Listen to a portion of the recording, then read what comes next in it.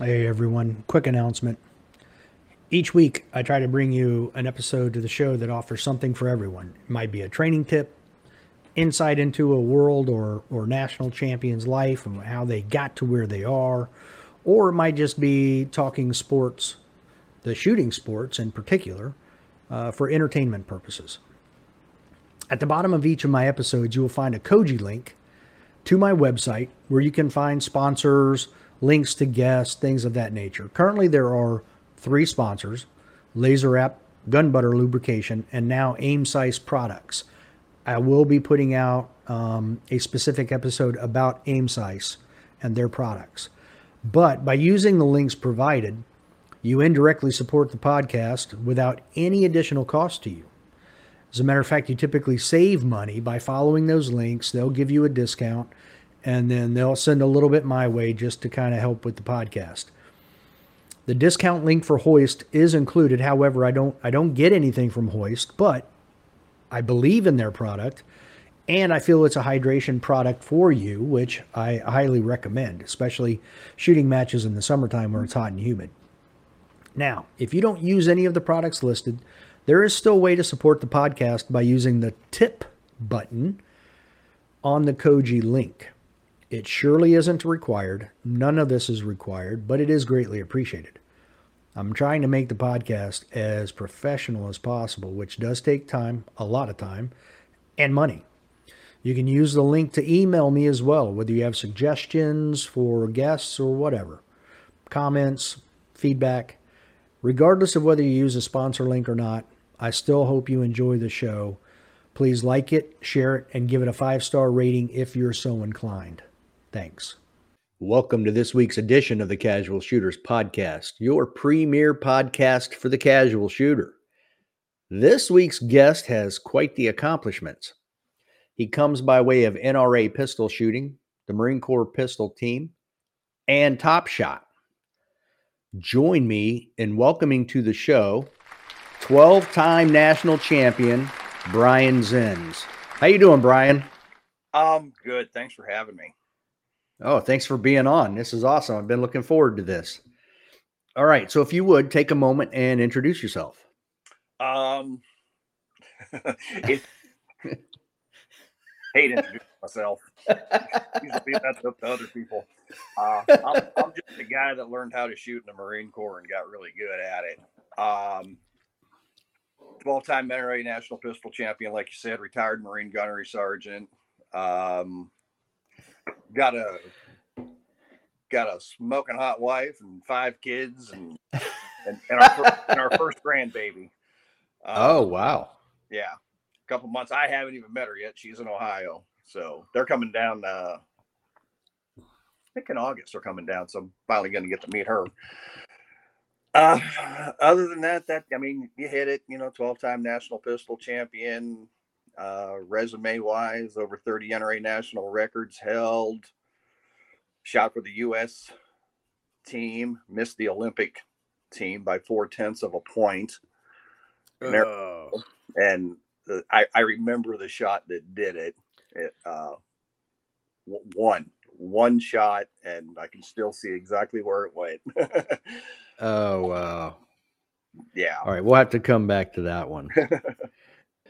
So, Brian, what I normally like to do is start off with some questions right off the back, some icebreaker questions, a little bit more personal than the others, just to kind of get to know the guest. Okay. A lot of times, these are the hardest questions of the day. All right. So, number one, exactly. Get your brain moving. Favorite movie? Oh, Tombstone. Oh, well, that was quick. That wasn't difficult at all. Yeah, and funny story behind the Tombstone thing. When I met my wife, we're both previously married, so there's 5 kids between us. Okay. But our first date, literally, the moment of truth when I knew was when I asked her what her favorite movie was, and she said Tombstone. And I'm like, wow. You got to be kidding me. What are the odds? A movie about pistol marksmanship. I mean, yep. You can't go wrong with that. All right. Favorite book? Favorite book it hard to narrow it down to a book, but I think it was W.E.B. Griffin wrote the core series. Mm-hmm. Yeah, it. I I I can't pinpoint which one of. I think there were like 6 of them in the series, but just that whole series of books was just incredible. All right, I've got to ask you because I typically stay away from books that are, or even series that are like that. Like, um, I've never watched the movie series Sniper, just because I would nitpick it to death. So, having been in the Marines for 20 years and reading that, what did you like about it? They mixed in um, the fictional aspect along with a lot of factual things from World War II. It dealt with the OSS guys back then and the secret operations that they were running on surveillance stuff out of Australia Mm, and some other things that they were doing because it actually started in of all places China. As a China, the main character was a China Marine and over there doing secret stuff. And he was just a young lance corporal that ended up rising up, to the rank of captain eventually. But the whole series of the book, based on World War II in the Pacific and what they were doing, there was a lot of accurate historical stuff involved in it too. okay, interesting. Now that I better write that down because I might be reading that one then. It was one of the books that when we were traveling a lot, that somebody had just handed me and said, "Here, check this out." And I read the first one, and I think 4 or 5 of them were out at the time when I started reading them, and it was literally just one season that I finished all 4 books just while we were traveling. Waiting to shoot matches, sitting in a hotel, sitting on the behind the fire line, waiting for your relay to start. They were just very good. It's funny you say that because typically when I talk to Marines, they're grunts, they're 0311 infantry guys or whatever, because they end up becoming snipers. So a lot of the guys are long range guys. And I always say, like you and me, we were in well before Al Gore invented the internet. So whenever you're deployed or like you going on match trips and all that, everybody was reading, everybody had a book, and you typically just handed yours off to somebody else, so you didn't have to have a dozen books, because if you had whoever you were deploying with or traveling with, you could just switch out your books with them and read something different. Yep. I'm finding today that is becoming a lost art, reading. Oh, it is, and I got to admit, I mean, since the internet camera, I've not read a lot of books. I mean, the movies are out there. I watch a lot of documentaries, books Okay. books with video. But yeah, not a whole lot of books. Now I find myself reading more cookbooks than anything else. So Oh, okay. A do-it-yourself book. yeah, I enjoy cooking. So Nothing wrong with that. I got a Blackstone griddle a couple years back, and holy cow, I love that thing. yeah, I got the griddle, the smoker, and the grill on the back deck. Nice. All right. Tough question number 3. I don't know if you're into superheroes. Not really my big thing. Um, if so, who's your favorite superhero or your favorite historical figure? Uh, oh, that's a tough one. Um, wouldn't really call myself a big superhero guy. I've seen all the Marvel stuff. But I got to tell you, and was never a big fan of the Batman, but the latest one that came out, I think it was Chris, is it Christian Pattinson that played the Batman in the last movie. The whole movie was a little bit darker, and the Batman character himself was darker than what all the Marvel stuff portrayed them to be. And that's what the Dark Knight originally was he was a dark hero. So Yeah, I haven't seen the latest one. I remember when Christian Bale did the Dark Knight, but I haven't seen the latest ones.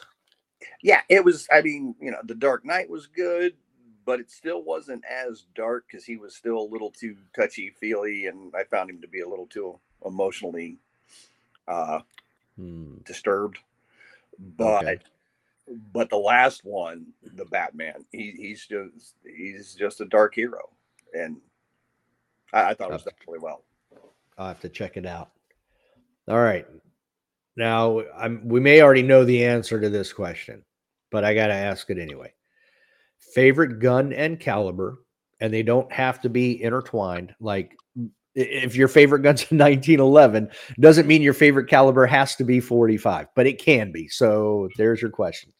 Well, it is definitely a 1911, and it is definitely Okay. 45. And All right. yeah, yeah. Like I explained to people, I said a 1911 in any other caliber than 45 is like kissing your sister. It just ain't right. I love it. That is hilarious. Oh, I don't necessarily disagree with you either. I mean, John All Brown right. got the whole design and the caliber and everything correct, and that's one of the biggest things that I've read. I actually taught a class down here for a long time just about the 1911, and it was for 1911 shooters only. If you didn't have a 1911, you couldn't get in the class. I would let people with 9 millimeters get in, but it still had to be strictly a 1911 class. Well, the first hour of the class was nothing but history of the 1911 and how they Oh, came wow. out with, all the prototypes and all the people that had submitted designs for a new pistol with a bigger caliber gun because the 9 or the 38s that they were carrying just wasn't doing the trick, and they needed something so that they knew when they hit somebody. So they wanted a bigger, heavier caliber to take down guys that were hopped up on natural narcotics and things. And so it's the 45. There you go. Can't go wrong with that. All right. The final question I typically create specifically for the guests, so it's unique to them. But yours is a two-parter because you have a unique background. So the question is your favorite experiences, one in the Marines and two on Top Shot.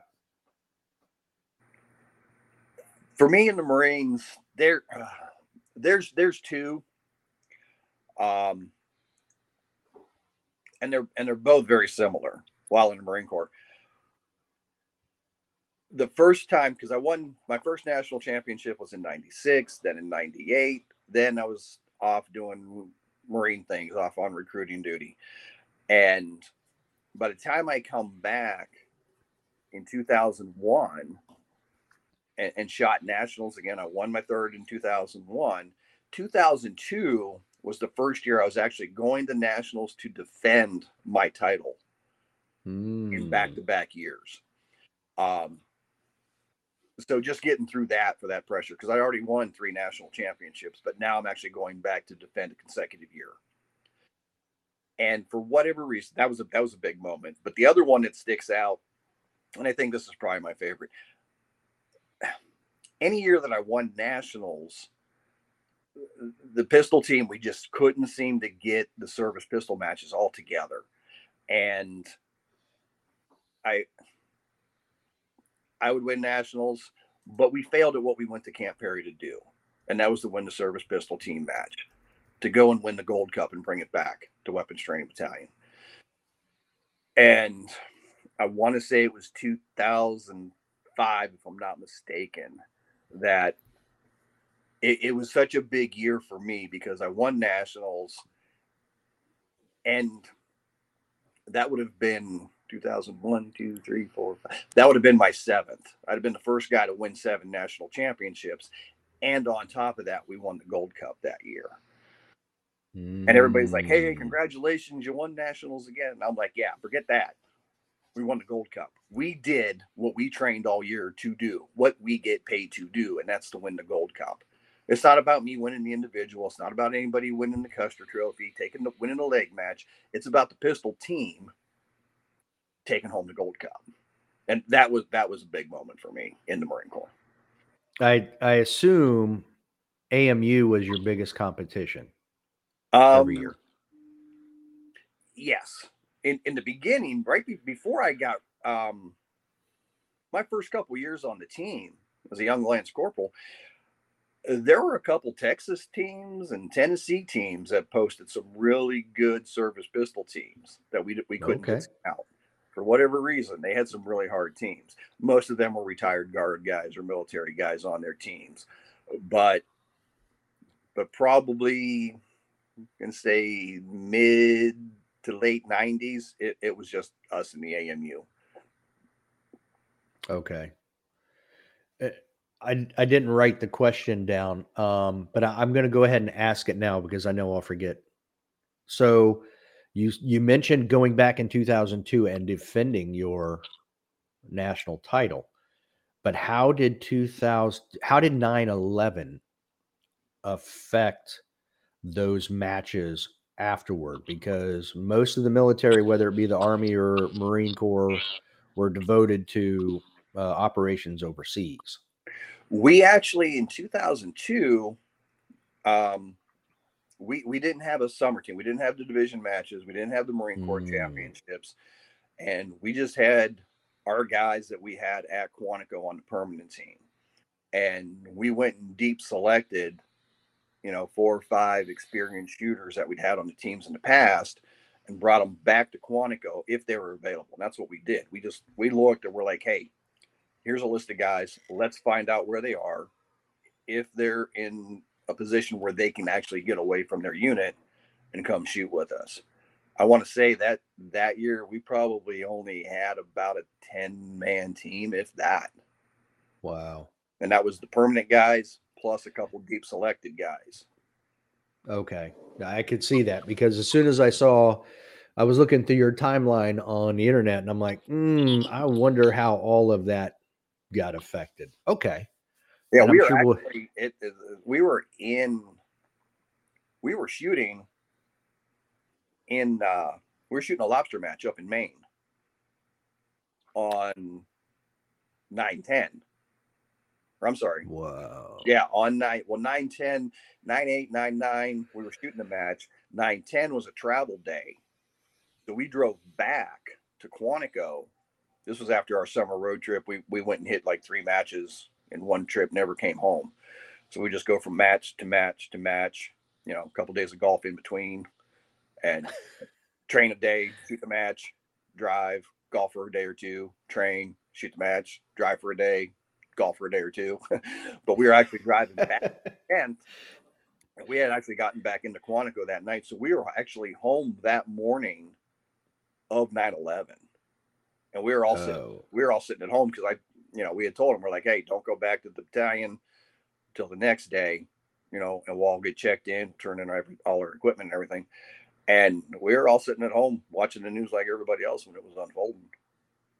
wow.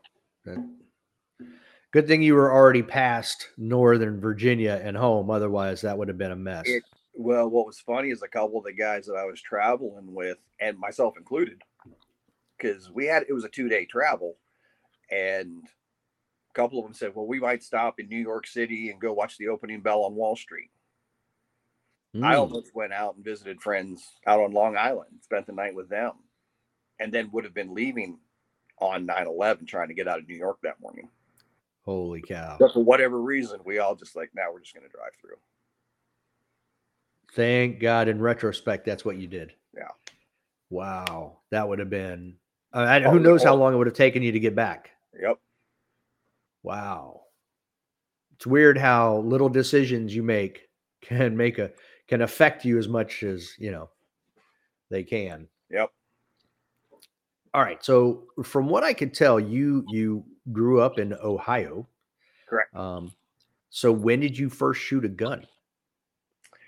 I mean, I grew up out in the country, and Hmm. we never did any shooting or hunting or anything like that. That's not what we did. Um, but we had a BB gun. My dad had a couple guns in the house, 22 shotgun. Um, and the only thing we ever did, we planked tin cans in the backyard with the BB gun. And every once in a while, if the rabbits wouldn't stay out of my mom's garden, you know, we chased the rabbits out with the 22. But that was really it. I really didn't do any shooting until I got in the Marine Corps. Now that's pretty surprising because from what I'll get there in a minute.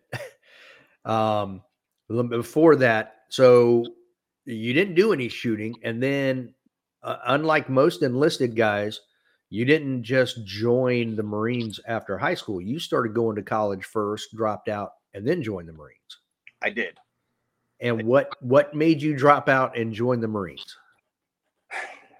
I have a history, a family history of guys that have served. I've got a great uncle. He's still alive. He was a Marine in Vietnam, came back, got his degree, was a cop in Ohio, and saw how corrupt law enforcement was and where we were at. And he decided, hey, he joined the Army as an officer.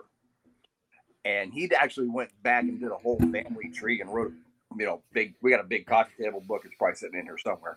And found out that on our side of the family, our ancestor actually came to the United States as a Hessian mercenary fighting for the British. Wow. Was captured at the Battle of Ticonderoga, and when they released him, he decided to stay. So we've got, and just reading through the book, almost the majority of the males on that side of the family have served in the military. I mean, we go back to fighting wars back when guys were throwing rocks at each other, I'm pretty sure. So it was a calling. It was just, it wasn't anything I had ever really planned on doing. I was in college for law enforcement, and I got to a point where I'm just like, you know what? I'm kind of tired of learning. I want to go do. Yeah. So I was a recruiter's dream. I walked in and said, I want to join the Marine Corps. I want to be a military policeman. And he says, when do you want to leave? I said, well, I already, enrolled for college for the next semester. So I'm going to finish that so I can go anytime in April. He goes, how long you want to go for? I said, I can retire at 20, right? And he goes, let's start with, we can do a QEP 6 years. And I go, sure, 6, good start. And that was it. I was very similar, but I was going between, I signed up delayed entry in between my junior and senior high school years, but I did the same thing. I walked in, but I was like, I want to be infantry.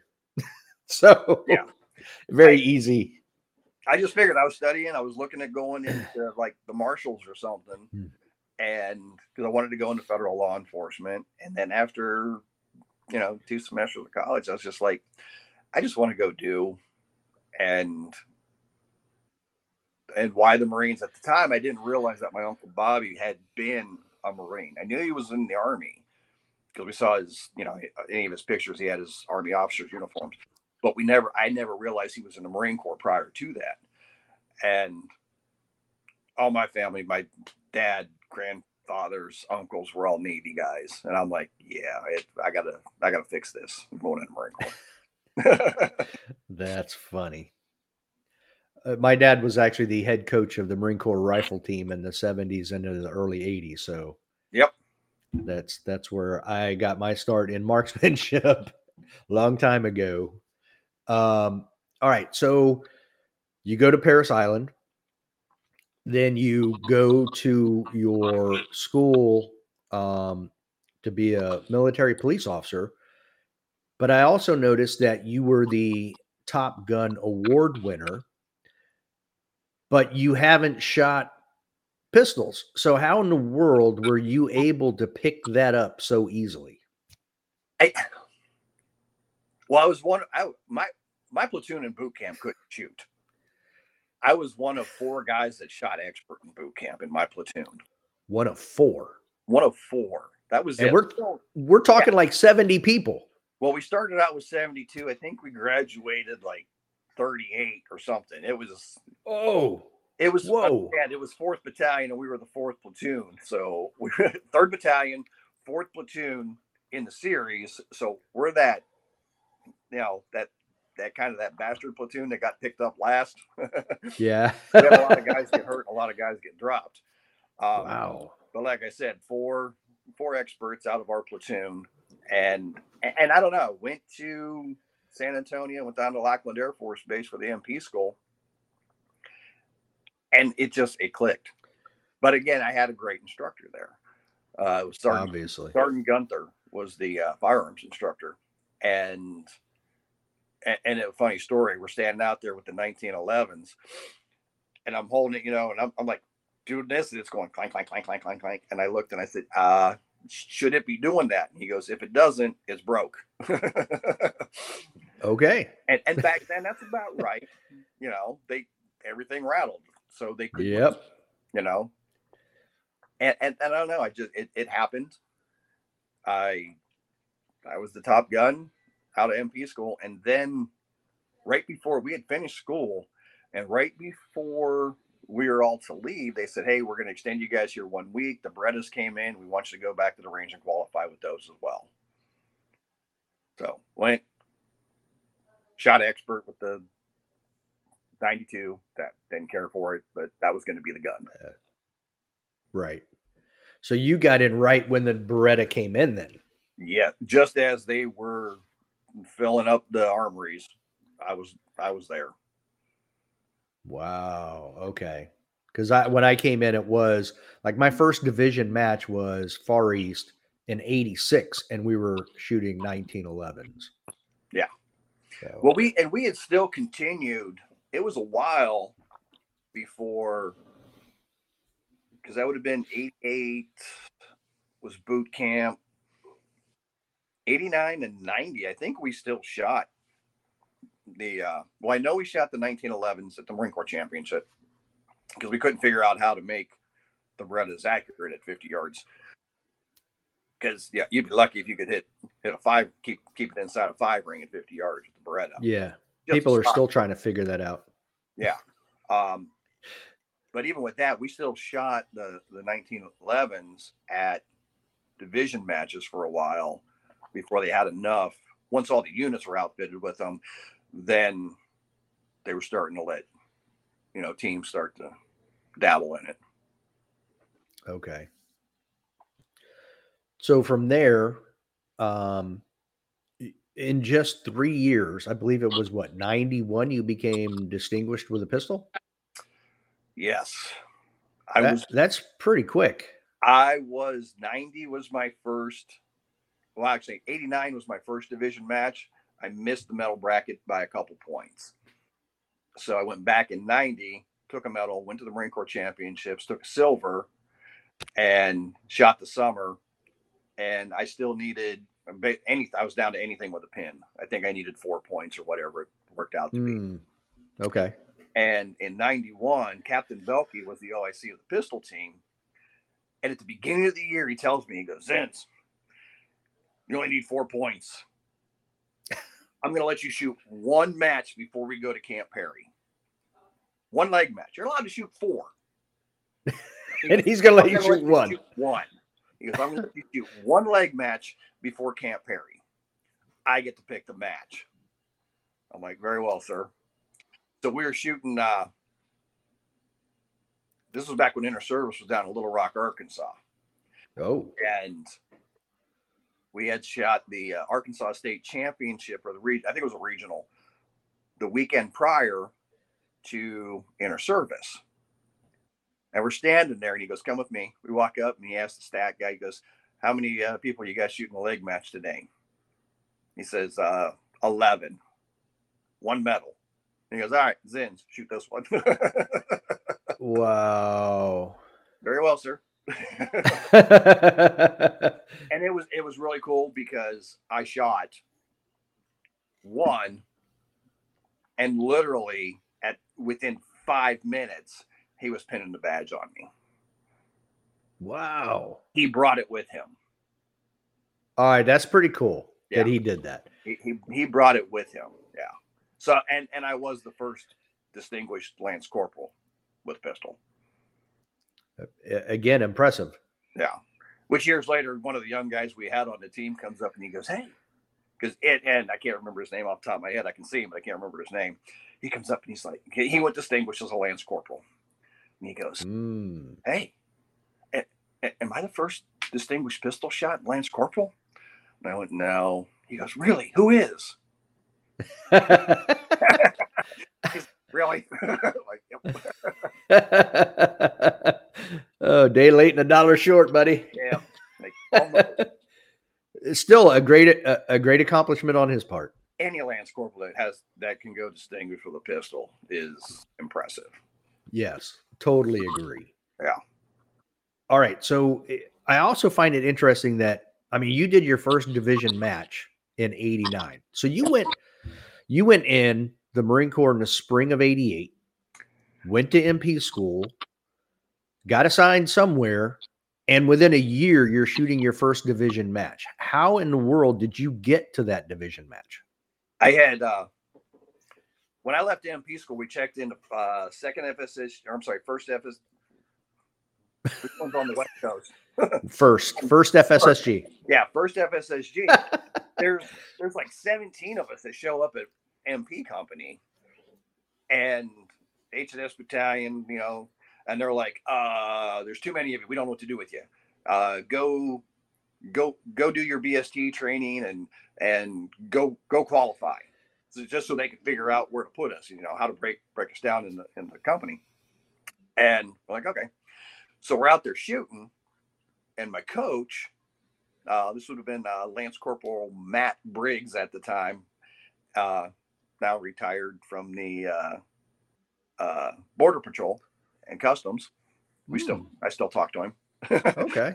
I'm out there shooting rifle, and he's like, and again, I was like the high shooter on that thing there with the rifle, and he's like, I like how you shoot. He says it's very natural. I'm like, cool, thanks. I learned last year in boot camp.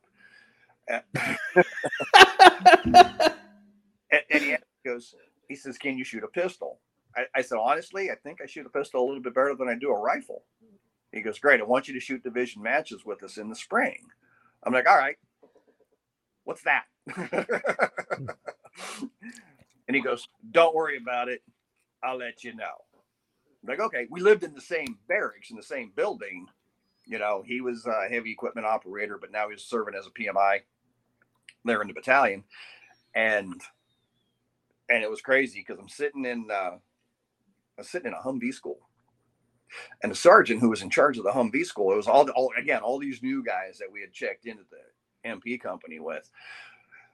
We're sitting in there like, okay, we're going to spend a week or 2 weeks, whatever it is, to go through this and learn how to do maintenance and change a flat tire on a Humvee and drive it. Right. Well, the first day he's in there and he's like, you're in Humvee school for the next 2 weeks. You don't go anywhere. You don't go to medical. You don't go to dental. You don't come in late. You don't go anywhere. You're mine for the next 2 weeks. You don't go anywhere unless I tell you where to go. Blah, blah, blah, blah. Okay, cool. Day 2, we're sitting in there, and somebody knocks on the door and comes into the classroom, and it's Matt Briggs, Lance Corporal Matt Briggs, my PMI. And he looks and goes, hey, I'm here for Lance Corporal Zins. He goes, well, he's in Humvee school. He walks up, hands him a piece of paper. By order of the commanding general of headquarters, first FSSG, he's on the team. He goes to him and he goes, reads the paper and he goes, Zins, go with him. Yeah. And that was it. That's where it all started. Did you ever make it back to Humvee school? I mean, it's extremely critical. Eventually. A quick story on my end. I was a second recon right before Desert Storm kicked off. And one of the coolest things we got to do was they're like, look, we're going to be driving in the desert. We're going to be driving at night. We're going to be doing this because we're like, it's going to be mounted patrols because there's so much distance. So we were driving on Onslow Beach at night with night vision devices, vehicles blacked out. And I'm like, somebody's going to freaking drive into the surf. Yeah. But it was fun. We didn't have to do all the maintenance stuff, though. We just got to put on the night vision devices and drive the vehicle. So that was fun. Oh, goodness. I think I was in Humvee school long enough to break a wheel. We were out bouncing through the woods, and I came down hard on a rock, and the tire blew, and it actually bent the wheel. So he was the rip. Wow. Yeah. He was probably happy to get rid of me. I was breaking the stuff. Right. Holy cow. Who is this dude? Doesn't even know how to drive. All right. So you shot your first match in division match in 89. You said you were just what, like 4 points away from getting Yeah, a it was medal. just outside the medal bracket. Okay. So I take it you then go back to your unit, first FSSG. And went back to my unit, and maybe a month or two later, first sergeant comes out, or company gunny, whoever it was, comes out and says, "Hey, battalion's looking for 2 people to fill a PMI spot. You know, any volunteers?" Of course, there's going to be volunteers. Oh, yeah. Everybody's like, "Oh, all right, hey, I want to go. I want to go do that." As the saying goes, every swinging dick. Yeah, I didn't raise my hand. I'm like, okay, of course they want to go, and they're probably going to get rid of the guys that they don't want to have in the company just to pawn them off on somebody else. Yep. Well, one of my buddies that I went to MP school with chimes up and he goes, "Hey, he's the best shooter in the company. He just went to division matches. He should go." I'm like, "Oh, hey, thanks, man." They're like, "You want to go?" I'm like, "Sure, I'll go." And there you have it. There you have it. And then it was after that, it was shooting and training and getting ready for the next division matches. All right. So for the audience who aren't former Marines, first FSSG is Force Service Support Group, and PMI is Primary Marksmanship Instructor. So there you go. Now, you were awarded that MOS, were you not, at the end of division matches? Yes, actually, Okay. yeah. And that's the thing. We were the only 2. The 2 that they sent, we were the only 2 certified PMIs, because we had both gone to division matches prior to that. So it was Okay. like, we don't have to go get trained. We've already been through division matches, and you get that MOS.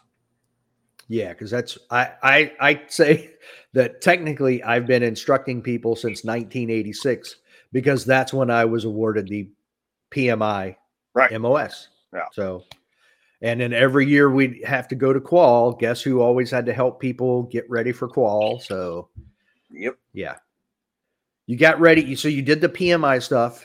After that, you shot again division matches. So Western division matches in 90. Obviously you medaled, and then they picked you up for the summer team. Yep. And the funny thing is, I didn't know this. I found out later. Andy Moody, you probably knew Andy as much time as being around Weapons Training Battalion. Andy was a mainstay there. Andy is probably the guy I credit most with my shooting, because he really did kind of take me under his wing as a young Lance Corporal and taught me a lot of stuff and got me thinking a lot different about things, which I'll tell you that about a dot later. But Andy was telling me, he goes, this was a couple years later. He goes, he says, at division matches, he says, I didn't want to pick you up. Oh. I'm like, really? He goes, no. He says, you were a Lance Corporal. You were new to the Marine Corps. You had no MOS time. And I just figured, we'll see him again, let him get some time in the Marine Corps, become a Marine, and, mature as a Marine a little bit. He'll come back, and then we'll pick him up. And everybody kind of agreed with him, except for Captain Belkey. Captain Belkey noted, we're picking him up, put him on the list. It was, yeah. So thanks to Andy, I learned how to shoot much better. And thanks to Captain Belkey, I had the opportunity to shoot. What went through your mind when he told you that story? Oh, I didn't blame him one bit. I was a Lance Corporal. I wouldn't pick me up either. I mean, and when I got to Quantico, sure, I'm with the summer team. I'm a Lance Corporal, and and I'm the junior guy there. Oh, sure. And then I get picked up. They get me orders. The Gulf War kicks off. I'm over there, and I got orders to go back to Quantico, to go to Weapons Training. Master Sergeant Fanagrossi, who was the staff NCOIC of the team, sends me a letter, just a regular letter. Hey, keep your head down. Don't get dead. Do this, and hold on tight. Your orders are getting worked through, and we're going to have you back here on the team in no time. All right, cool. Whatever. it is what it is. And sure enough, one day I come across and they're like, Zins, you got orders. And I'm like, well, they're not letting anybody go. They, you know, it's a stop loss type of thing. They're like, nobody's getting out, nobody's leaving. And even the guys, I had guys there with me that were supposed to leave the same time I did, that ended up staying until the end. And it was funny because when I went and met with the first sergeant, he's like, well, these are CMC directed orders, so apparently I can't do anything about stopping them. So, you know, you're going to Quantico, you better start learning how to salute. Being an MP, he thinks I'm standing on a gate. Right. And I was like, well, actually, I'm going to weapons training battalion. And he goes, you're not going to shoot some pistol match, are you? Well, actually, first sergeant, I'm going to shoot several pistol matches. I'm going to the shooting team. Sign the orders and say, here you go. Okay. I'm surprised he didn't go ask you who you knew that to be able to get those orders. Yeah, so. No, he didn't. He just kind of figured, obviously. So, well, they must need you in Quantico and blah, blah, blah. And I'm like, okay. So it's funny because two of my my fire team leader and my squad leader over there are like, hey, we're going to put you up for the meritorious corporal board. And I'm like, cool, don't. And this is way before I had orders, but I had the letter from Master Sergeant Fantagrossi saying, we're getting your orders. We're not going to be able to do anything about them. And they go, what do you mean? You don't want to get promoted? I was like, no, I do. I said, I'm not going to be here. And they're like, okay, where are you going? You defecting? And I'm like, I'm getting orders. They're stopping orders. I'm like, they can't stop these orders. These are CMC directed, Commandant of the Marine Corps directed orders. Yeah. From that special assignments monitor. I'm like, they can't stop them. When these orders come in, I'm leaving. So put somebody else up for the corporal board that's going to be here. I'll deal with that when I get back stateside. There you go. Yeah, people who have never been a part of the teams don't understand, at least back in the day, how much pull that place had. Oh, no. Yeah. When it comes to special assignments, I know when Colonel Willis was the CO out there, he basically had carte blanche to do whatever, whomever, whatever. I mean, he had a direct, it was almost like the red phone between the president and the Russian president. You know what I mean? Yep. Like right to Commandant of the Marine Corps. I need this. Okay. You got it. You got it. Yeah. It was amazing how much pull that place had. And I think that was more than weapons training battalion. That was Colonel Willis. Well, that is true. He did have that kind of, it was. I mean, yeah, I was. Because Jack Cuddy had a lot of that pull too. Jack Cuddy was the XO and took over there. And Jack was a great guy as well. I mean, he really was. He was Marine. After that, though, that they kind of lost that pool with whoever they brought in there in charge. Well, and Jack Cuddy had been around that environment for a long time too, so he had built those relationships as well. Yep. But here's how far back I go. We were in Camp Perry, Ohio, the same year that Elvis died. So I don't, maybe 77, I'm guessing. Yeah. And Colonel Reynolds was the CO of Weapons Training Battalion and died in a plane crash. And Colonel Willis took over. Wow. Yeah, that's how Colonel Willis became the CO of Weapons Training Battalion. And then he stayed there for at least 10 years because I forget when Colonel Cuddy took over. But yeah, late 80s, right around 90, somewhere in there. Yeah, because Colonel Willis was there the summer of 90, and I want to say it was 91 that took over. Yeah, because I think I was there for the last. He actually started he started the summer season of 90. I remember Colonel Willis's, lawnmower speech. everybody, you know, the summer team, he says, everybody underneath the rank of colonel pushes a lawnmower here, and don't touch lawnmower 3. That's mine. And Yeah, see him that's out there legit. pushing a mower. Yeah. Yes, he did. If I push a mower, you push a mower. Full bird colonel out there mowing lawns. Pushing a lawnmower. Yeah, that was one fit individual too. Yeah. Yes, he was. Yeah, I have a lot of respect for that guy. A lot, crap ton of respect. We go way back, Brian. We don't even know it. Well, and here's the funny thing for the audience. You and I, so you're on the pistol team in the summer of 90. I'm on the rifle team in the summer of 90. And then for the next 3 years, we literally had 35 yards between our doors. And I don't know that we ever talked. Probably not. Yeah, because the sniper school is right next door to the indoor pistol range. It's like 35 yards away to that corner post. And we actually would take our students in there to do M40X training before we took them out to range 4 with the M40. So it's like, but I don't know how many people were out there that I just didn't know because we were busy doing our thing. Other people are busy doing their thing, and you just didn't see people. Yeah, especially that summer time frame, you know, from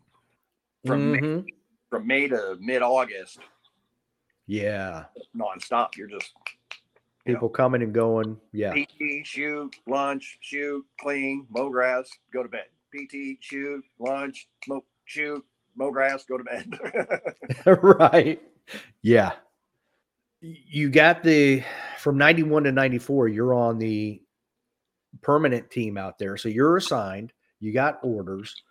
And in 92, so how was actually, let's back up. How was your first year on the team then? On the permanent team? It was weird because it's Lance Corporal, Sergeant, Staff Sergeant, Gunny, Master Sergeant, Master Gunny, Chief Warrant Officer, and the captain. And I'm out traveling, shooting pistol matches, especially that year when the Gulf War kicked off.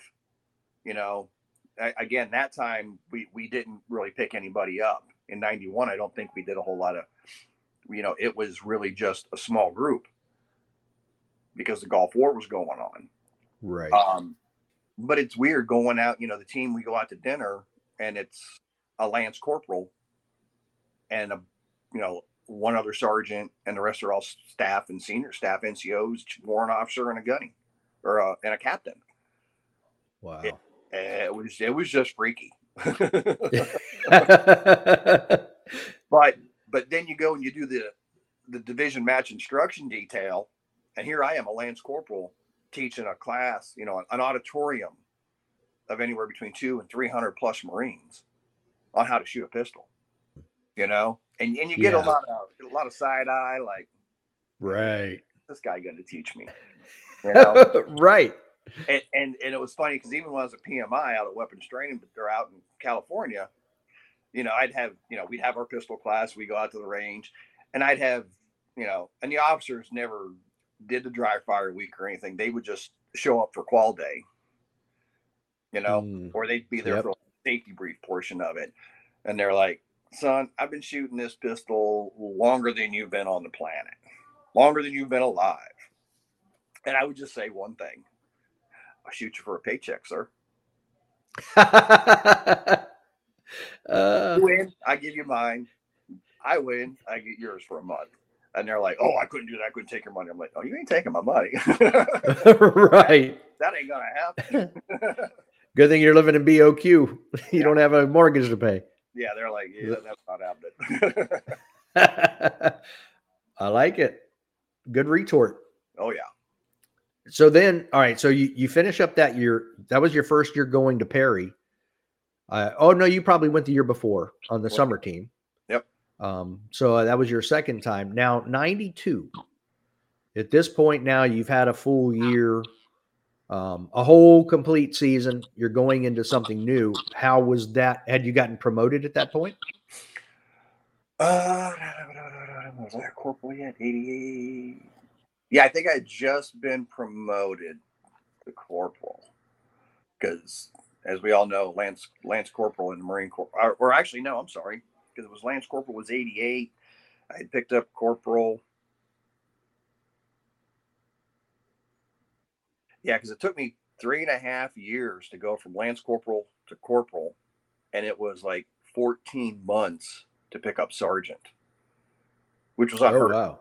It was Right. unheard because, but the thing is, after the Gulf War and everything, a lot of guys were just getting out.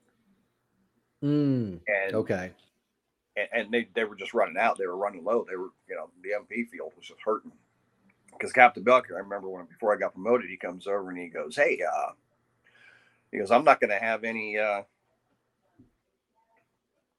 corporals and below next year." I'm like, where am I going? He goes, "You're not going anywhere. You're getting promoted." I'm like, "Come on, sir."